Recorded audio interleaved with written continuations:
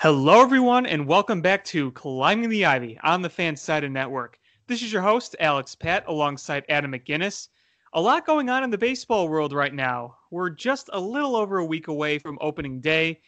We will be doing a preview show for the Cubs for the whole season, kind of position next week on Wednesday, right before the season starts. So keep an eye out for that episode. But for this episode, we got extensions to talk about. We have a legend retiring and some Cubs minor notes that we'd like to talk about. So we'll get all into that. Adam, how you doing? Doing just dandy. Thanks for asking. Well, that's always good to hear. So I think the biggest news of today particularly is not Cubs related. It is the retirement of Ichiro Suzuki, and I think it is very fitting that he retired with the Mariners with his old teammate Ken Griffey Jr. in the dugout watching. If you saw, he gave him a hug in his home country. Really quite amazing. Yeah, it's a baseball legend for sure.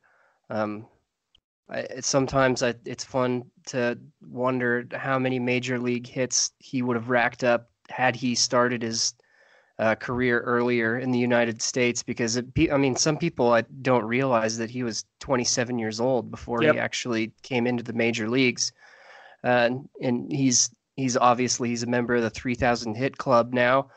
But yeah, that's my unpopular opinion is that he is a little bit overrated, I think, by the media and by the public. And which isn't to say that I don't like him, because I love Ichiro. I really like him as a player, but I just think you need more than just longevity, and his career is kind of defined mostly by singles, not really an extra base hit guy at all. And not a stellar walk percentage. It isn't bad by any means. It's good, but I'm actually kind of iffy on whether I would put him in the Hall of Fame or not. Oh, I think he's got to be in there. I mean, he has over 3,000 hits. Look at it this way. He may not hit a bunch of home runs or like a lot of doubles or anything, but you also have Mm-hmm. to remember that this guy could put the ball in play as good as anybody. He did not strike out. He could put the ball in play against any pitcher. And you look at the hit numbers he's had. I mean, just over 3,000 starting at age 27. The guy has won many gold gloves, 10-time gold glove winner, 10-time All-Star, 3-time Silver Slugger. He was the MVP way back in his rookie year when he was also Rookie of the Year in 2001. I think his highest hit total, I believe, was 2004. Yeah, 262 hits. That's a 372 batting average. And I Mm-hmm. don't think he was going up there to walk. He was getting there to put the ball in play. That's just the type of player he was. Oh yeah, I mean there's no I'm wrong on this one, or at least I don't think I am, but I'll be proven wrong. Ichiro is a first ballot Hall of Famer for sure. Yes. He's got to be the only member of the 3,000 hit club though, where like 80% of those hits are singles. I mean, I don't have those numbers in front of me, but I would imagine I that's would probably guess. accurate. I And would the guess, other yeah. the other interesting thing about Ichiro is all of his All-Star appearances were in a Seattle uniform.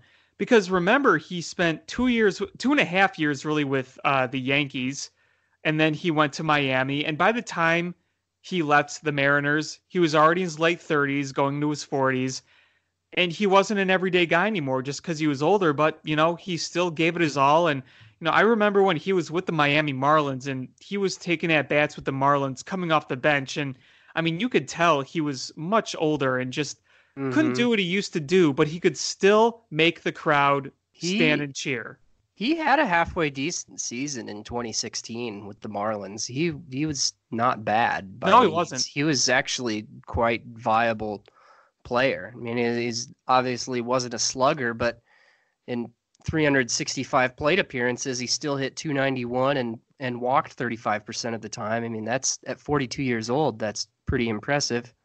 Oh, absolutely. And he's the type of guy that will just do his thing no matter what. He won't try to make adjustments for, his age or whatever. Even when he was coming off the bench, he was still just trying to slap the ball in the play and put into play and run it out. I mean, that's just the player he was, and he did it as well as Mm-hmm. anybody that type of player. And, he's an icon in Japan. And you got to think about all those Japanese players that come up.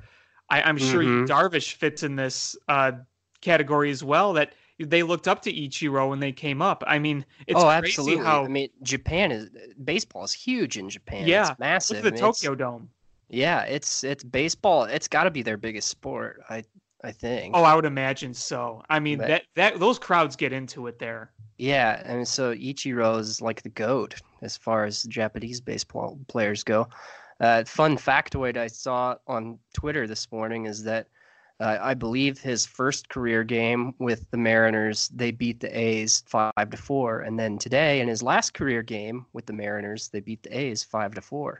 Interesting. See how Yeah, it all kind of comes around. poetic. And it's also cool for a Mariners perspective that they saw both him and Ken Griffey Jr. play their last games in Mariners uniforms, because Hmm.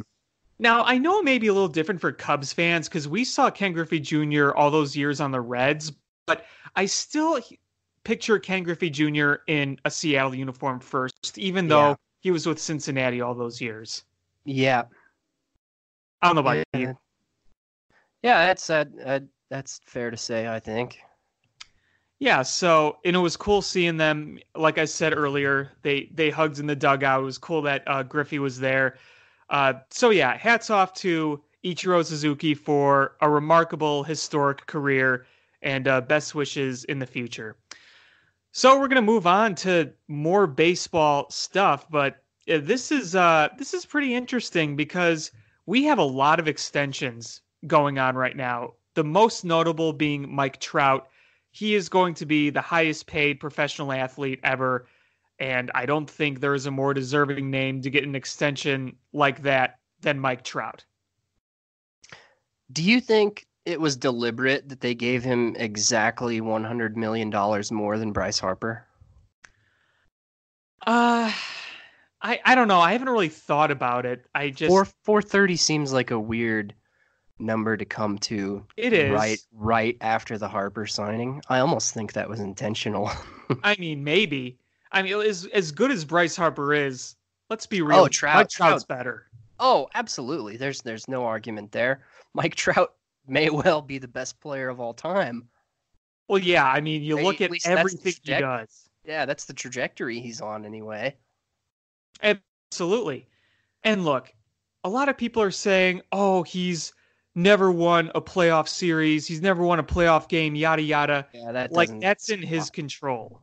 that's it's baseball is different in that way from especially from the NBA. One player can't carry you all the way. It just doesn't work like that. You have to have reliable pitching, you have to have reliable guys around you. It's one superstar can't put the entire team on his back. Having said that, uh, the Angels they're going to have to do something more than what Yes. they've done. Their front office is really going to have to kick it in gear Yep. and surround him with some viable talent if they're going to go for it. And this to me sends the message that they are. I mean, you wouldn't lock up a guy like Mike Trout unless you were planning on competing for championships in the near future. Because I mean, my understanding is that this whole 12-year contract is all it's guaranteed Yep. and there's no opt-outs. So he's there till he's like 40, which, He's going to be a career angel. yeah. Yeah, and I don't who knows, maybe he'll be a stud till the time he's 40. And that's I think he will be. that's I really pretty do. far from a sure thing, but I mean, when teams give out these kind of deals though, they do it with the reality in mind that the last 3-4 years of these things may not go well, but that's just that's the risk you're willing to take. I I mean, bet you a down year for Mike Trout late in his career is still a good year compared to most players. it's that could very well be the case, but I mean that the reality is when you dish out contracts like these, you're paying for their prime years. Of course. You have to, because if you don't, another team will. That's just what it takes. But I mean, yeah, I mean the rotation they've got now, I don't think it's awful. I don't think it's god awful, but I don't think it's anything special either. I still think the Angels, as far as they are right now, I think they have a long ways to go before they're actually in the conversation for the World Series. But this is I like this move, and I like I really like that Mike Trout did this, that he didn't wait for free agency and then Yep. bolt like the Dodgers or the Yankees. It's actually pretty refreshing to see. I think it's really cool. I think it adds a tremendous amount of value to a player's legacy when he stays in one place for most or all of his career. I think it's pretty cool. It is cool. Especially when it's small market. And I mean, I'm not trying to say that LA is a small market, but comparatively, I mean, they're kind of little brother to the Dodgers and the Giants in that Here's what's state. here's what's interesting about the Angels. They got a lot of names on this team. They have Albert Pujols. He may be way past his prime, but that's still a big name. You have Shohei Ohtani, obviously. Justin Upton, who again may not be as good as he once was, but I still think is a pretty good player. Adrian Simmons, who is one of the best fielding shortstops in Hmm. baseball. Zach Cozart, Jonathan Lucroy. They just need to put together a true competitive team. They've had great names on their team, but they've had no depth. They haven't had much pitching and resulted in mid high 70s win teams. That's not going to get you far. You got to keep going, but they got plenty of time to build a winner there with Mike Trout. So It hats off to yeah, them for getting this done. it kind of surprises me that they haven't attracted more big fish yet. And I almost wonder if this extension will help in that cause, if they'll have an easier time attracting big name free agents now that they know that Mike Trout is going to be there for the long haul. Because if you're Yep. serious about winning, who wouldn't want to go play with Mike Trout? Of course not. Of course. I mean, I think anyone would want Mike Trout on their team, not only with the talent, but just the personality. I mean, if I'm a top tier pitcher, I I would go into free agency thinking, hey, I'm the missing piece for the Angels. You know, they've got Mike Trout. It's a halfway decent lineup. I mean, I don't think they're. I think this is gonna do a lot for them. Really, I do because uh, I'm not sure who's gonna be in the next in the 2020 free agent class. Like Well, who it's the big. getting smaller and smaller with all these extensions. Yeah, that's it's kind of what it's coming to. Everybody's just getting extended. Nobody's going into free agency. Nobody wants to Exactly. wait. Nobody wants to wait a week until spring training before they find their team. And that's why I think this is happening. So I think players are actually smart securing them a job for the long run. Yeah, it's I'm curious to hear what you think about the Eloy Jimenez deal. I wanted to get to the Eloy It's Jimenez deal. really unique. It is because it's a 6-year extension, 2 club options at the end, and what's he making? 40 some? Yeah, I've been wanting to write about this for a while. I should get around to that But it's because I less than almost 100 million. right. See, and this is what I almost wonder if this deal will change the way big prospects break into the league. Because I mean, this is pretty groundbreaking. This is a big deal. I mean, we've never really seen anything like this because it's not a huge gamble for the White Sox. And because I mean, if Eloy doesn't work out, then they're not burning all that much money. No, they're not. And the flip side of that for Eloy is if he busts, if he completely busts, he's still going to make a lot of money. So, I mean, it's kind of a 50-50 thing here. It's the White Sox betting on Eloy, and Eloy not necessarily betting on himself. Yeah, it is very unique. And if you look at the conditions of the deal, 43 million guaranteed over 6 seasons. Over 6 seasons, and then the pair of option years are a cumulative 32 million, also a 2.5 million MVP bonus. But think about it. Eloy Jimenez to me is going to be a star. And I think if even if he's not a star, even if he is like a quote unquote glorified Jorge Soler, that's still something that's good, right? That's Yeah, still a guy that's going and to hit you a lot of home runs. and I'm inclined to agree with you anyway. I don't see Jorge Soler trajectory for Eloy Jimenez. No, I see much I'm better. yeah, I'm pretty much in agreement with you here that I think Eloy is going to be a big deal. And if that ends up being the case, then the White Sox have got him for an absolute bargain price. Exactly. And, one of the reasons I kind of want to talk about it is let's remember he was once ours. He was once one of our top prospects, and Mm-hmm. we traded him and Dylan Cease away from for Jose Quintana. Mm-hmm. Now, I look, still maintain that that was the right thing to do. If Eloy, even if Eloy Jimenez goes down as one of the greatest players of all time, I will still stand by saying that that was the right move at the time. That's, I mean, this, if Eloy ends up being a stud, that's just hindsight 2020. right, and that's kind of what I wanted to bring up was, I mean, how do we feel about this? I Look, feel no different.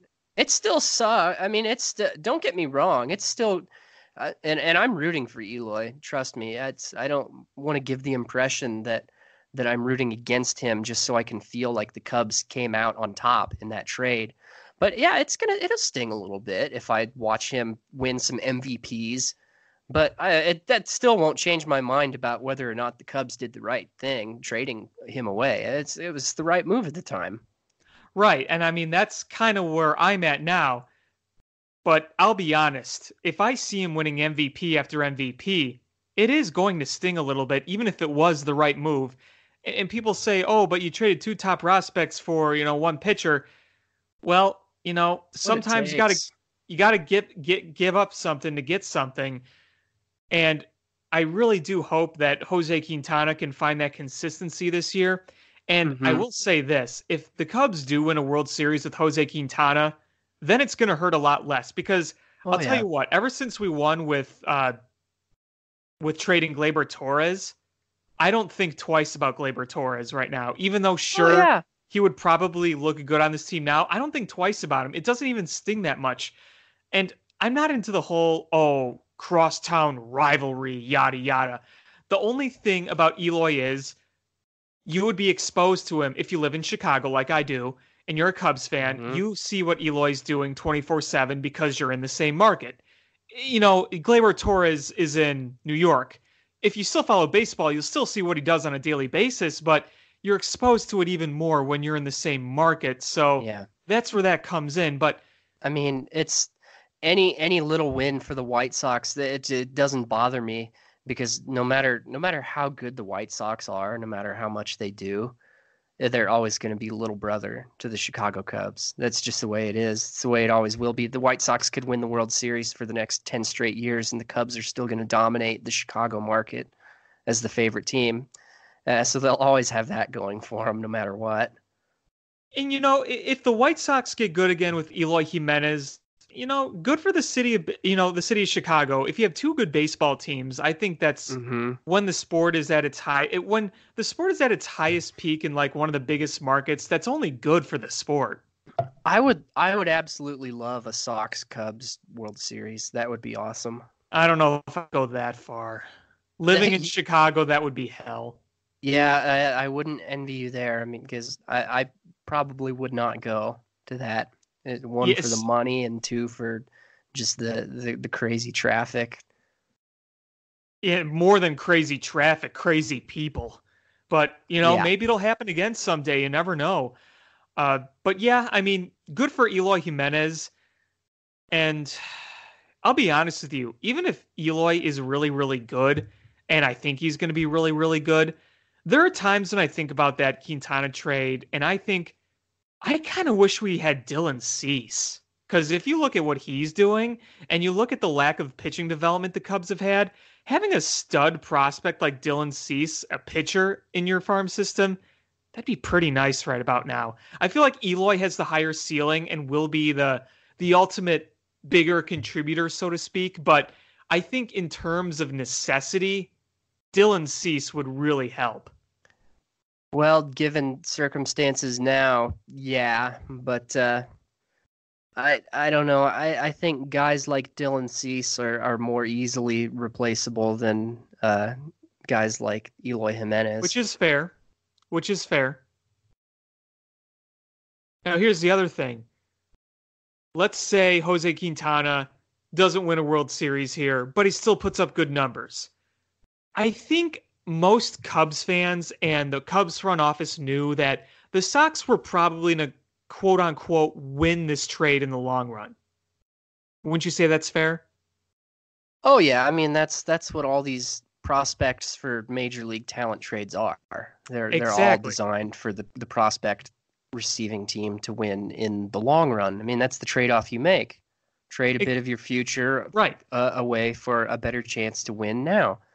And that's what they did when they traded Glaber, and it paid off. So the Glaber's success is never going to bother me. It probably wouldn't have bothered me anyway, because I don't want to root against anybody. But I mean, that's what I say to people when they look at Glaber and say, "Oh God, that he could be on the Cubs right now." Epstein really blew that. I said, "Well, why do you want a player like Glaber? It's to make your team better to win the World Series, right?" Well, they did that. They already did that. So I mean, mission accomplished already. I guess the only argument you could make there is that maybe they have a better chance to win more if they still have Glaber. But I maintain now still that was the right move too. And there's no guarantee you're going to win the World Series in 2016 with Glaber. Glaber wouldn't have even been a factor. Right, right. And is missing Glaber Torres really the reason that we haven't won more World Series? I don't think so. No. So Absolutely exactly. not. One last thing about that whole Eloy Jimenez Quintana thing is some people have asked me. They said, if they were going to do this, then why not have done this in the offseason prior and gotten Chris Sale instead? Well, they didn't really need a starter going to into the offseason, going into that 2017 season. The Cubs needed a starter in the middle of the 2017 season. That's why. Well, I mean, look what it cost to get Chris Sale. I mean, could the Cubs have afforded to get Chris Sale anyway? Did they really have the prospect depth to pull that off? I'm not so sure. It would have taken Eloy Cease and then maybe, I don't know, an Isaac Paredes maybe. Yeah. I don't know. I mean, if you're under another arm. If you're under the delusion that the Cubs could have given the same exact package and gotten Chris Sale, I mean, then you're just crazy. I mean, that's not going to happen. Even then, even before Jose Quintana struggled for the Cubs, we all knew that Quintana and Sale were worlds apart, and they're in different ballparks. Right. I mean, Quintana was always a very good pitcher for the White Sox. Chris Sale is one of the best arms in baseball. Quintana was never perceived as being an ace pitcher. He was always a 2 or a 3. Right. Chris Sale, on the other hand, is like the ace, the coveted ace. Or at least he was at the time. Still is with the Red Sox. He's still a top 5 starting pitcher in baseball, I would think. And I don't think the Red Sox regret that trade one bit. Nor should they. No, not at all. Other extensions I want to talk about moving on. A big one today. We're going to have to deal with Paul Goldschmidt for a while. 5-year extension for him. That one is a little more serious. Yeah. My expert analysis on that is it sucks. Because I mean, what's good for the Cardinals is bad for the Cubs, right? Paul Goldschmidt, he's 31 years old, so I mean, it's not like, but I do think he can still be an elite hitter, or at least near elite, for the next few years at least. So I think this is a good deal for the Cardinals.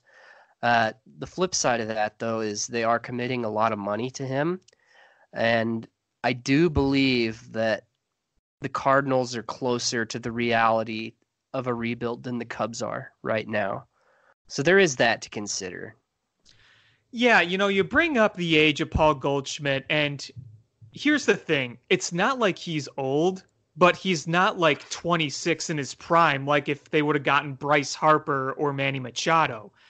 But he's still going to do a lot of damage over the next few years, and I don't think this deal is going to be in any way bad for the Cardinals.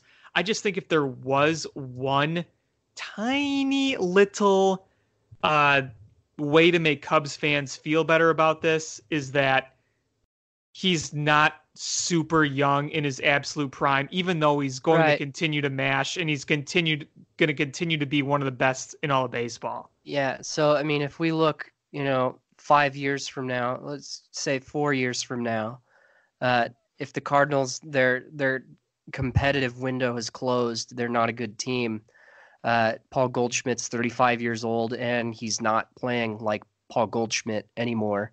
then they're going to find it hard to unload that contract. It's going to be hard if he's not performing like Yeah, he does. I'm It's not. going to be hard for them to trade him. So, It is. but I think this is the right move for them to make though, because Yeah, absolutely. they're in a position right now where they could absolutely. There's 3 teams in the NL Central that could all realistically win it. I mean, that's pretty much the reality. And so I think this is the smart, correct move for them to make right now. But I don't think it's without potential consequences down the road either. Yeah, I mean, it was a move I was praying they wouldn't make just because of how good he is. It seemed inevitable. I mean, yeah, we were all pretty much just waiting for this to happen, right? I mean, with all the other extensions, this seemed perfect. Like, Paul Goldschmidt just doesn't strike me as a Yankees, Dodgers, big city lifestyle kind of guy. I don't know. No, I mean, this seems like almost the too perfect. And I think the Cardinals had every bit of intending to talk extension with him before they even traded for him. Yeah, I mean, as much as it sucks for the Cubs, in some ways I'm kind of okay with it actually, because Paul Goldschmidt is an unbelievably underrated baseball player. He is. It's criminal. And now we're going to get to see a lot more of him. So that in that regard, this is kind of cool that we're actually going to get to, as Cubs fans, we're going to get to watch Paul Goldschmidt play a lot more baseball. Because let's be honest, I mean, those of us Cubs fans out there, I don't think a lot of us are tuning into all the Diamondbacks games. No. Unless you're a Cubs fan in Arizona, but, around the country. I wouldn't even watch them if I was in Arizona because of those god-awful uniforms they wear. They look like arena football jerseys. It's trash. Heck, their away uniforms, they look like they're wearing freaking Hugh Hefner pajamas. I don't know who came up with that I miss their garbage design, but it's awful. They might be the worst in the league. I don't know. They're terrible. Some of those alternates are pretty bad. They need to just go back to the stuff they wore in the Randy days. That's what I'm saying. I loved the purple pinstripes. I loved those cool. uniforms. They were unique, but they weren't ugly. Go back to the Randy Johnson days. Whatever they were wearing the day that he murdered a bird. Was he with the Diamondbacks when that happened? He might have been. Was he somewhere else? He might have been with the Diamondbacks. I'd have to go back and look. Yeah, I can't remember. He does not like talking about that incident. Have you ever seen an interviewer ask him about it? I'll have to look at that. He does not find it funny at all. Like, not even really. Yeah, he's really dead serious about it. Like a life was lost that day. I don't find it funny. It's not a joke. Like he does not laugh about that incident. Really? He Yeah. doesn't seem like a guy who would laugh at many things, but yeah, I did not know that. I'd have to look back at that. Yeah, if you ever find yourself interviewing Randy Johnson someday, don't make that mistake if you want to stay on his good side. Well, good to find that out now. I mean, you don't want to mess with a big unit. I actually stood next to his life-size statue. He's like twice the size that I am. Yeah, it's like, even when he's 80 years old, he's just the kind of guy I would not want to be on his bad side. No. He could intimidate anybody. Yeah. You remember when, was it, who was it? Was it Crook who was batting against him in the All-Star game? And, like, he put his helmet on backward and he just wanted no part of it. He just like, nope, I'm done. Oh man, I could watch Randy Johnson highlights all day. Me too. What a legend. So Paul Goldschmidt, I'm looking at his numbers against the Cubs lifetime. Here's his slash line: 353, 471, 699 with an OPS of 1.17. 14 home runs, 39 RBIs, 7 stolen bases, 33 walks. But here's the other thing. He's got even better numbers against the Milwaukee Brewers. 366, 478, 652, 1.13. So the OPS is a little smaller, but the on base and the average is a bit better. Yeah. I mean, it's a big problem for the Cubs, but it's going to be a big problem for everyone in that division. Yeah, it's I mean, I got to give credit where credit's due. The Cardinals, they I think they really pulled off a good one here They did. because I mean, you look at Paul Goldschmidt's career. It's amazing how he's flown under the radar. Yeah. I mean, obviously big baseball fans all know who Paul Goldschmidt is. But I think just more casual sports fans in general, Paul Goldschmidt isn't necessarily a household name. But he No, should be. He should be though. I mean, he's dominant. he'll become one more, I think, with the Cardinals because the Cardinals are a much They're bigger oh franchise. yeah, they're eons more relevant than the Diamondbacks. Yeah, it's going to be good for him, but it's going to be rough on the Cubs. That's all I got to say. Now, Yeah. will he keep up these numbers against the Cubs? He's probably going to continue to crush them, but I Mhm. guess we'll see what happens when the sample size is bigger. Because you got to remember, we only saw Paul Goldschmidt what 7 times a year. Yeah, not very often. Pretty small sample size. He'll still probably kill us though. But Yeah, it's safe. It's a safe bet to assume that he's going to be really, really good. I mean, who are we kidding? yeah, absolutely. So that was kind of the big extension that affected the Cubs. There were a few other extensions like Alex Bregman, which is good for him. And Hmm. then obviously we had Yeah. the Nolan Arenado a while ago, and we've been through all the Chris Bryant stuff. It's pretty clear that an Yeah. extension is not going to happen anytime soon. You do have to remember, though, he has 3 years left under control with the Cubs. So it's not like Hmm. he's becoming a free agent next year. So we'll see how it progresses. Yeah, we'll see. I would think that as time goes on, that the Cubs will feel more of a sense of urgency about it. I still kind of err towards the side of I still kind of think he's gone. It's just my, and I hate to say that because I desperately hope that that's not the case. I would love for Chris Bryant to have a long-term career with the Chicago Cubs, but I still, part of me still feels like he is holding a grudge against them for the way uh, they held him in the minors for those extra 2 weeks. Um, I mean, from a business standpoint, it made sense that if I could choose again, I'd probably do it all over again. I mean, they won a World Series for God's sakes, and he was a big part of it. But I I don't know. Maybe they'll shock us and a big Bryant extension will just come out of nowhere. I don't think it's going to happen during the season.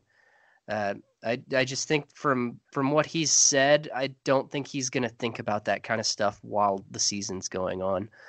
So maybe off season 2020 is the time for them to really zero in on that. Yeah, exactly. I think obviously the main reason that these topics are coming up with him is because there's so many other extensions around baseball. I think if there weren't these extensions, you wouldn't be hearing about it nearly as much when it comes to Chris Bryant. There was kind of a historically significant extension today with Blake Snell. Yeah, I saw that. I didn't really look at the details though. Fill me in on that. So it's 5 years, 50 million, and that is the biggest contract given to a pitcher before his first arbitration eligible year. How about that? Yeah, It's a and unique yeah, historical footnote. and a lot of people. It's really shocking to me how many people on social media have blasted this as Blake Snell just getting absolutely snubbed. But I just any way I look at it, I just can't see it that way. I mean, he won the Cy Young Award last year, the AL Cy Young, but winning one Cy Young doesn't it shouldn't guarantee you a $200 million contract. I mean, you got to remember Blake Snell has technically only 2 years of service time. He doesn't even have 400 career innings in the Right. league, and he's only 26 years old. So to the contrary, I would say that this is a really good deal for him. I mean, that's it's all guaranteed money too. All 50 million of it is guaranteed, and so he will be a free agent again by the time he's 30. And pitchers typically the elite pitchers typically see those big mega deal contracts by the time they're 30, right? That's usually when they get it. So to me, this is a win-win for Blake Snell. I think so And too. He's gonna get more guaranteed money in his youth years than almost all of his counterparts. And then if he continues to be 2018 Blake Snell, he's going to get even more when he becomes a free agent again. So I just, any way I look at it, I see this as a big win for Blake Snell and a great deal for the Rays too. Right on. I am totally with you on that. It's almost like everything aligns perfectly for him. And I think that's probably why he agreed to it. Yeah, and it's a little surprising to me too, because I mean, if you remember, just a couple weeks ago, 2 or 3 weeks ago, sometime like that, he was pretty upset with the Rays because they only gave him initially a raise of $15,000, and that's a little low. Yeah, and he was pretty disturbed by that. Disturbed is the wrong word. Just disappointed. Offended. Maybe. Yeah, because I mean, obviously they don't have to give him anything of a raise, but it's kind of just protocol that if somebody wins a major award like that, that you give them a pay bump. So I think part of this is just the Rays trying to do right by him and in a way betting on his future, because I mean, let's face it, he's not gonna have a 1.89 ERA again. I mean, it's probably not going to happen. It was an unreal end of the season that he had. That's going to be pretty hard to replicate. And it wasn't talked about much because it was the Rays, and the Rays surprised a lot of people by having 90 wins, 90 and 72. Oh yeah, 90 wins. That's damn near 30 wins more than I thought they would get. I thought they were going to be one of the worst teams in the league. Yeah, everybody thought it was going to be the Marlins, and I was back there saying, you know what? I think the Rays could end up being the worst team in the league. That's what I said. Mm-hmm. Yeah, 90-win Rays. It's not quite the biggest shock in baseball last year. I still think it was the Oakland A's. Sure. But I also think that both the A's and the Rays are both doomed to regress big time from last year. I agree. I kind of see both of those seasons as anomalies. Yeah, even though the Rays have some good young players, I agree. You're going to see some regression there. I'm definitely with you on that, especially since you're seeing the Yankees are still going to be the Yankees. The Red Sox, while they will regress, they're still going to be a good team. I mean, it's hard to compete in the AL East. But hey, I mean, at least they could beat up on the Orioles. Oh God, I think that I think my dad's softball team could beat up on the Orioles. Yeah, that's going to be ugly. Them and the Marlins. That's a bad time. Yeah, there might honestly be AAA teams that could beat the Orioles. I don't even think that's a joke. I wonder if the Orioles and the Marlins play each other in interleague play this year. I don't know. Because if so, that's got to be like an all-time matchup of suck. Oh, man. Yeah. Though I was at a historical all-time matchup of suck once. It was a Cubs game. Go on. It was 2012, the last series of the year. The 100-loss Cubs played the 100-plus loss Astros. I went with some friends. It was our freshman year of college. Tickets were like $15. And yeah, it was hilariously terrible baseball. Oh, man. I'm look up the box score of that game, and I got to read you the lineups because, ooh. Astros had ugly unis in 2012, too, didn't they? They have, like, the red and gold thing going on at that time. That was their last series as a National League team. Oh, yeah, that's right. Let's see. So it was the Astros won this game 3-0, and back-to-back 3-0 losses for the Cubs in this last series. We were either at the Tuesday one or the Monday one. I gotta look at. Let's see. Okay, so we were at the first one. Yeah. So okay, you ready for this? Yep. All right. So the starting pitcher for the Cubs was Jason Birkin. Oh my God. Leading off, David DeJesus. Batting second, Dave Sapelt. Batting third, Anthony Rizzo. Batting fourth, Alfonso Soriano. Batting fifth, Starlin Castro. Batting sixth, Luis Valbuena. Batting seventh, Wellington Castillo. Batting eighth, Darwin Barney. And then the pitcher, Birkin. The following people got into the game for the Cubs. Pitcher Jay Chapman. Pitcher James Russell. Pitcher Sean Camp. Pitcher Carlos Marmol. The following people pinched hit: Brett Jackson, Brian LaHare, and Joe Mather. Jeez. Oh my God. So that brings back some not so fond memories. Yeah. You remember the little hop skip that Alfonso Soriano would do in the outfield before catching fly balls? I sure do. He was always in front of us. Drove me crazy. And remember, sometimes he'd come up lame and he would hurt himself. Mm-hmm. I remember that quite well. Or drop the ball, literally and figuratively. Yes. At the same time. Yes. Oh, this Astros lineup is no better. It had Altuve at the top, followed by Scott Moore, Jed Lowry, Fernando Martinez, Justin Maxwell, Brett Wallace, Matt Dominguez, Jason Castro, Brandon Barnes, and Lucas Harrell. Yeah, that's a big oof. Yeah, not great. But yeah, that was that ball game, and yeah, times have definitely changed. Boy, I guess that could kind of qualify as today's former Cub. We could look at a number of these guys. Mm-hmm. Who you got? It's your turn this week, isn't it? Yeah. So Right. I guess while we're here, we might as well just pick one of these. Yeah. All right, let's go obscure here. Dave Sapelt. Do you remember Dave Sapelt? Vaguely.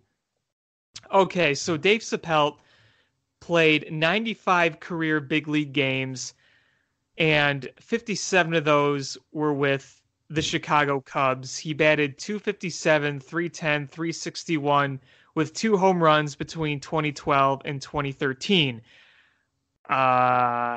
He threw a ball to me once when I was in the bleachers. I still have it. Wow, you're practically famous. I know. Both those home runs he hit in his big league career came in 2012 on that Cubs team that lost 101 games. I don't have much else on Dave Sapelt, but he's obscure. Might as well talk about it.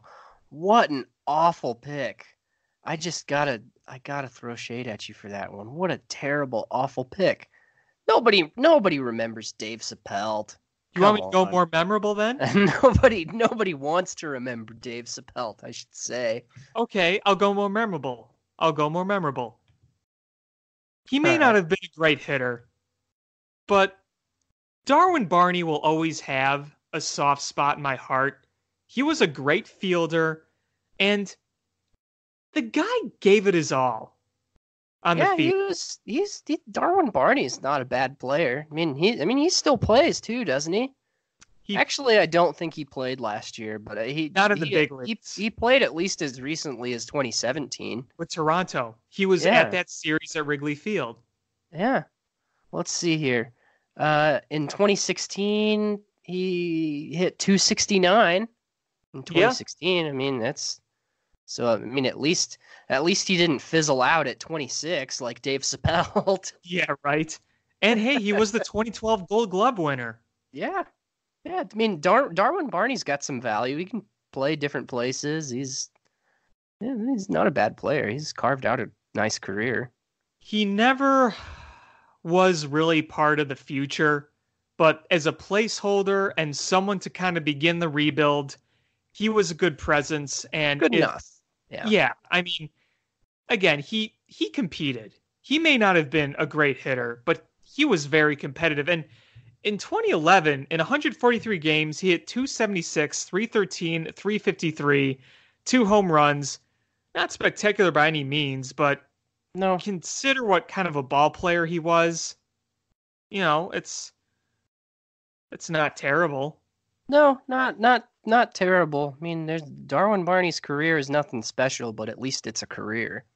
Yeah, I mean, he could have easily, if he didn't have the glove or the work ethic, he could have easily fizzled out by like his first September call up. But his ability to field and at least occasionally come up with a hit, I mean, wasn't very often, but he did enough to stay in the big leagues. And if you remember, he was traded in July of 2014 for a player to be named later.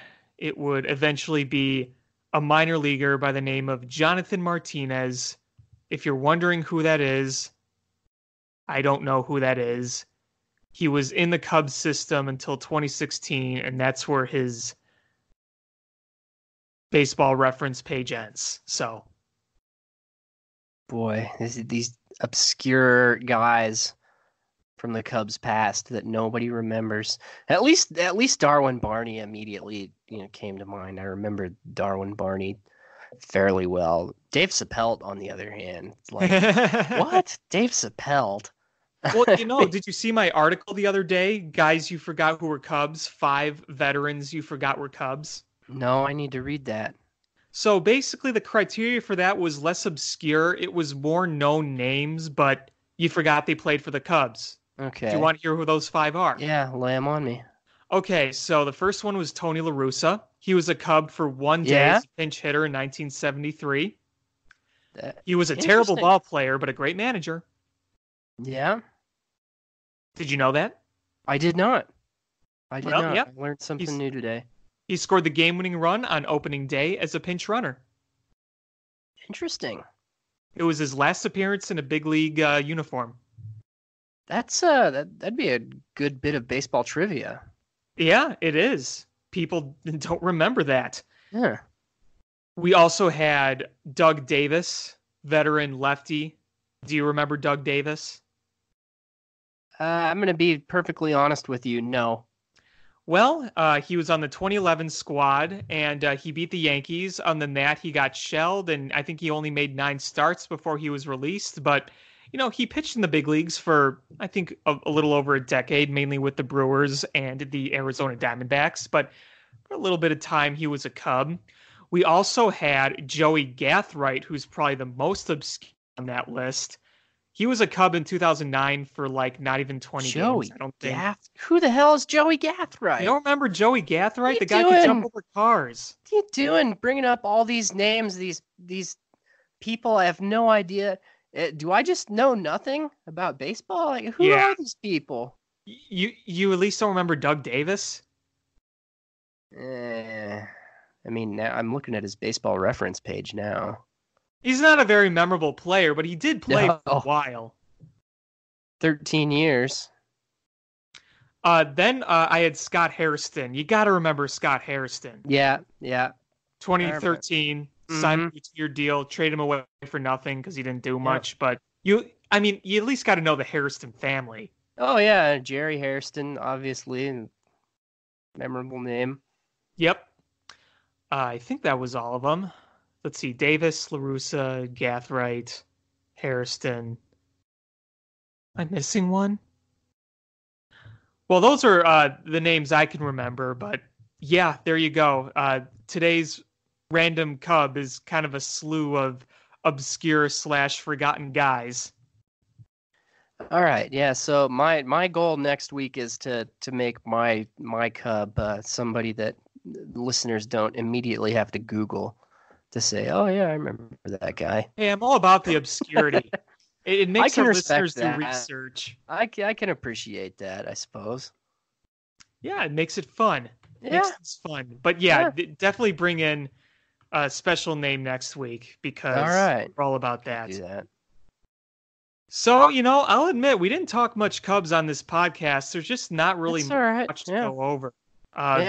It's we did training they're playing, This time next week, though. Yeah, be ready for that show. So we'll consider this just the show of random baseball talk because there wasn't much Cubs talk this week to be had because there's no big news. But I guess I will quickly mention before we sign off, it looks like Brandon Morrow is on the right path. So that's good.